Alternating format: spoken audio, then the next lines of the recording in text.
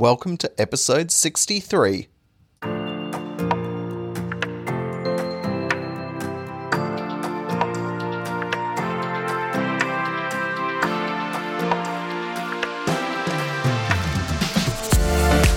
name is Dr. Cameron Jones and I'm an environmental microbiologist. And do I have an interesting show this week? Yep, we're going to be talking about something which affects all of us. Now, we're going to be talking about the hidden dangers in pillows and why this is an interesting topic and potentially affects every single one of us is because a fascinating publication came out in the research literature just 1 week ago, and it was focusing on something called invasive aspergillosis. And anyone who has been following my live streams knows that I am continually focusing on the global impact of fungal infections and exposures and what we can do about it for better health. And what better way to introduce this whole topic of invasive aspergillosis than to talk about the microbiology of pillows? And to do that, I want to go back to a well-known publication about fungal contamination of bedding. Now, why might this be important? Well, the global market for pillows is actually quite astronomical, and some great research, which I discovered on the internet, showed that in 2020, the market for pillows was at $16 billion. And by 2024, the dollars increase to 18 billion. That is a lot of pillows that are being sold. But did you ever think that some pillows may be better or worse for your health? And why is this important? Well, obviously, you're in close proximity to the pillow each and every night. So the way in which the microbes colonize the pillow could have an impact on your respiratory health. And so I'm going to summarize some of the key points from this very important publication on pillows hiding fungal infections. And what the scientists did is that they got a range of different pillows of age 1.5 to 20 years old, and they swabbed them, and then they cultured those swabs at two temperatures, body temperature and also at ambient room temperature, to simulate what could be recovered, in a sense, when your head is close to the pillow and it's warm, 37 degrees Celsius, and then during the day when no one's sleeping on the pillow. And you know what they discovered? That the dominant fungus was called Aspergillus fumigatus, closely followed up by another fungus called ureobasidium, and then a pathogenic yeast. Now, why is this important? Well, this Aspergillus fumigatus was recovered not only from the synthetic pillows, which I might add had higher levels of these fungi, but also from the feather pillows. But why is this important? Well, with the impact of fungal exposure to people, we want to be able to do proactive health impacts to reduce the exposure risk to people. And if we look into, as I mentioned, the new publication that was focusing on COPD, I need to define COPD because this is related to the same fungi that are found dominating in pillows.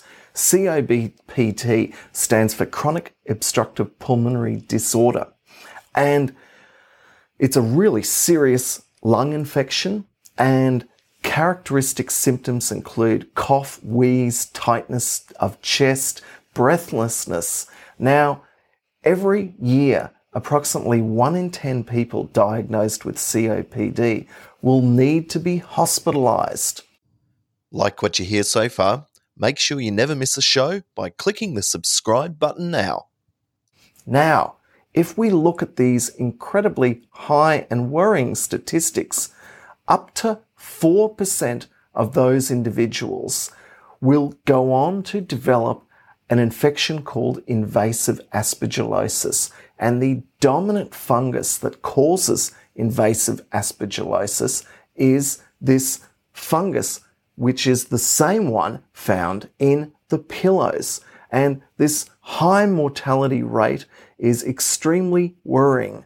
And in the publication that just came out, all the different countries worldwide have been broken down into the different statistical proportions of those individuals with COPD and then those that went on to develop invasive aspergillosis. And if we look at Australia and the cluster of continents around us that form Oceania, we discover that there are approximately 400,000 people who have COPD. That means that there are approximately 7,000 premature deaths caused by invasive aspergillosis every single year. Now, let me go back to some other literature talking about pillows and their relationship with aspergillosis. There's another type of allergies that are very common, and that is buckwheat allergy. So people who tend to have allergic reactions, asthma and sinusitis often will be tested for their allergy exposure levels. And buckwheat allergy is very closely connected to invasive aspergillosis or aspergillus allergy. And so the point that I'm making here is that it is very, very important to be aware of the fact that pillows that are filled with buckwheat may not be as allergy friendly as we have been led to believe. And so if we drill into the research literature, a particularly important publication was looking at the connection between buckwheat and aspergillus allergies and symptoms such as asthma and allergic rhinitis. And in this particular publication, the patient found that when he no longer was spending time at home, his allergy symptoms went away. And so the clinician did exposure testing and found that buckwheat and aspergillus were the dominant inducers of the allergy. And if you search the internet for allergy-friendly pillows, you're going to discover that buckwheat is one of the number one natural filling materials used for pillow production. Now, let me remind you that the increase in pillow sales is going up to $18 billion by 2024. Now, a lot of those are going to be new pillows manufactured, and they're going to be filled with a particular material which is known to be connected with aspergillus allergy. Now, remember, we want to reduce the number of premature deaths from those who end up with COPD diagnosis, who end up being hospitalized. We don't want so many of them to develop invasive aspergillosis. So if you want to reduce your risk of asthma and allergic rhinitis and potentially going on to develop more serious problems, what can you do? Well, you need to protect yourself. And the best way to protect yourself is to use a pillow protector. It's something very simple, and it will limit your connection with your mucous membranes to being in contact with pillows, even if they contain buckwheat or synthetic materials. But I would urge you to look at what filling is inside your pillow if you have any type of respiratory issues. In any case, each week I aim to bring you cutting-edge research about the global impact of fungal infections. My name's Dr. Cameron Jones. You can drill into the publications that I have used in this week's live stream at the bottom of the show notes or on the podcast. In any case, stay safe. Have a great week. Bye for now.